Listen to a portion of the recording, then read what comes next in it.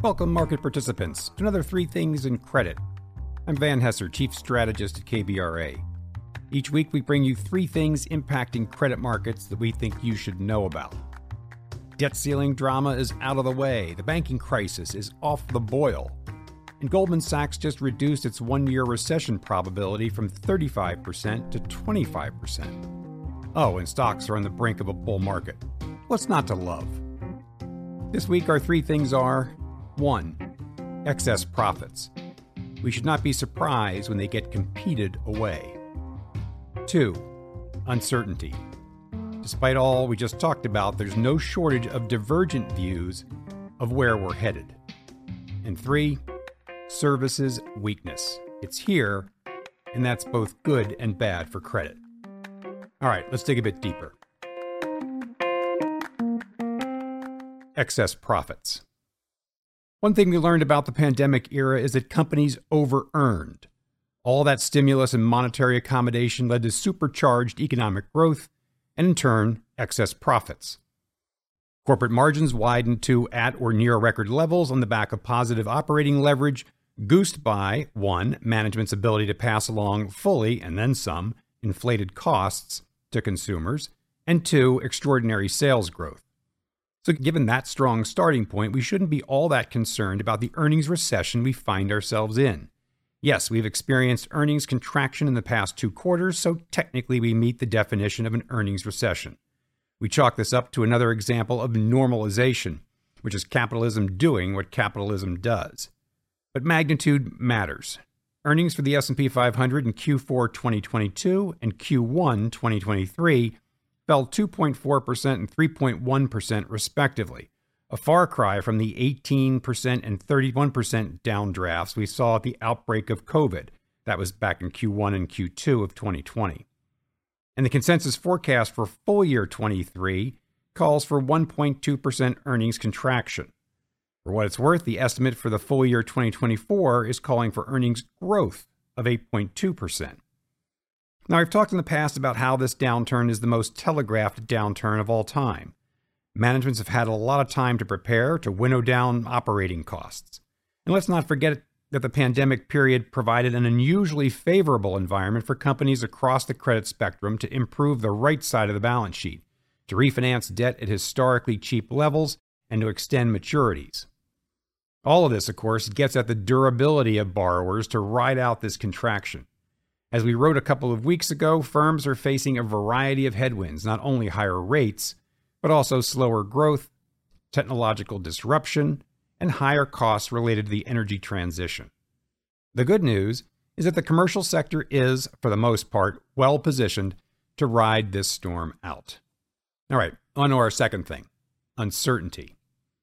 Is it just me, or just about every declarative statement from a market pundit these days is followed by one of my least favorite phrases, having said that? You know, it comes out almost like a nervous tick. The Fed needs to raise rates. Having said that, inflation is coming down. What this really is uncertainty.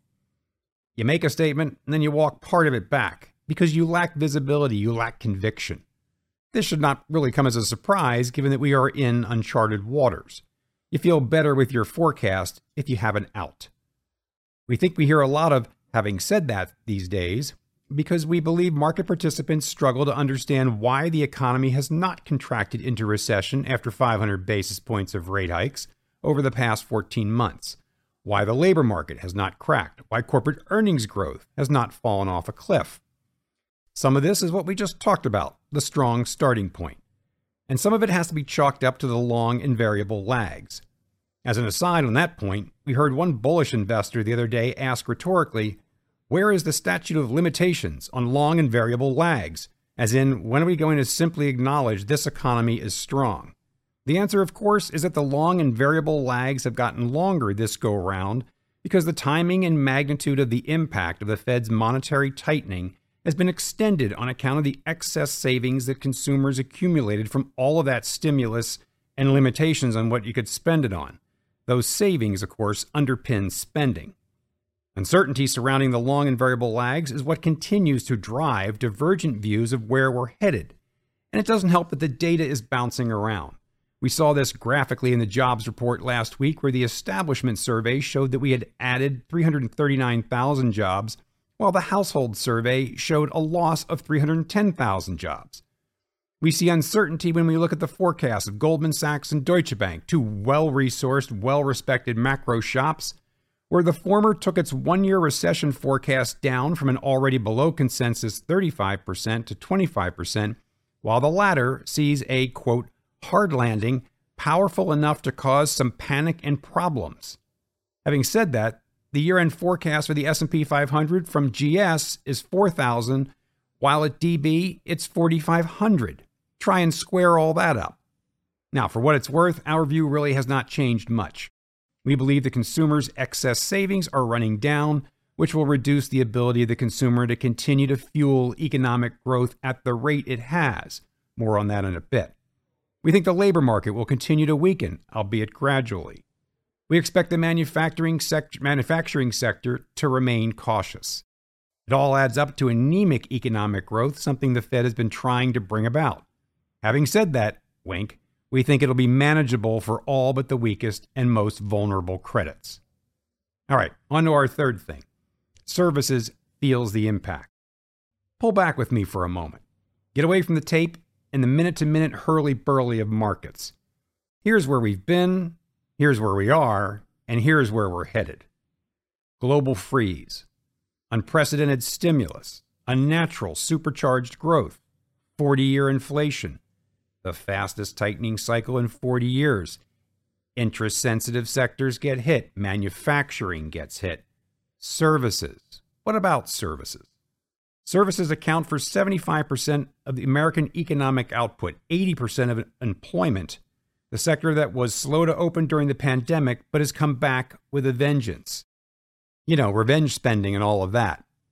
Services is the sector that is disproportionately driven by wealthier household spending, which just happens to be where most of the remaining excess savings reside. It's also where the toughest part of the inflation nut lives. Well, services is finally slowing. No, there's not a statute of limitations on those long and variable lagged effects of tightening. Some things simply take longer to get hit than others, especially in this unique cycle. We believe services is slowing based on sentiment data, specifically the ISM Services PMI out this week, which missed its estimate and is now at 50, straddling the line between expansion and contraction. It's also the lowest print since May of 2020, and it's sitting at a level we have only seen in the past in recession. Now, to be fair, we thought we were at the turning point back in December when the survey plunged, but then we got the reversal in January on the back of warmer than expected weather. In any event, the trend has been pretty clearly negative since the survey hit its all-time high at the end of 2021, kind of the height of the services reopening. ISM's manufacturing survey, by the way, is solidly in contraction territory. Now back to services, digging into the components of that survey, there isn't much ambiguity here. Business activity, which correlates well with GDP, fell for the fourth consecutive month and now sits at a level we typically see on the doorstep of recession. Forward-looking new orders fell. Employment shows headcount reductions. Try squaring that up with last week's establishment survey. The good news is that inflation data is going the right way. Backlog of orders has completely gone away. There goes pricing power, and cost increases are moderating. The significance of this to credit? Well, bad news on growth, good news on inflation. The recession threat remains real as the long and variable lags continue to ripple, if not rip, through the economy. Forget immaculate disinflation. It's not happening. And that euphoria triggered by the jobs report? It's fading. Fast. Stay defensive.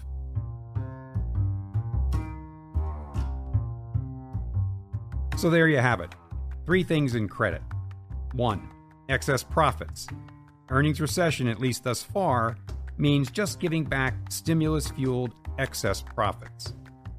2. Uncertainty. No shortage of divergent views as to where we're headed. And 3. Services weakness. It's here, and that's both good and bad for credit. As always, thanks for joining us. Don't forget to check in on kbra.com for our ratings reports and our latest research. See you next week.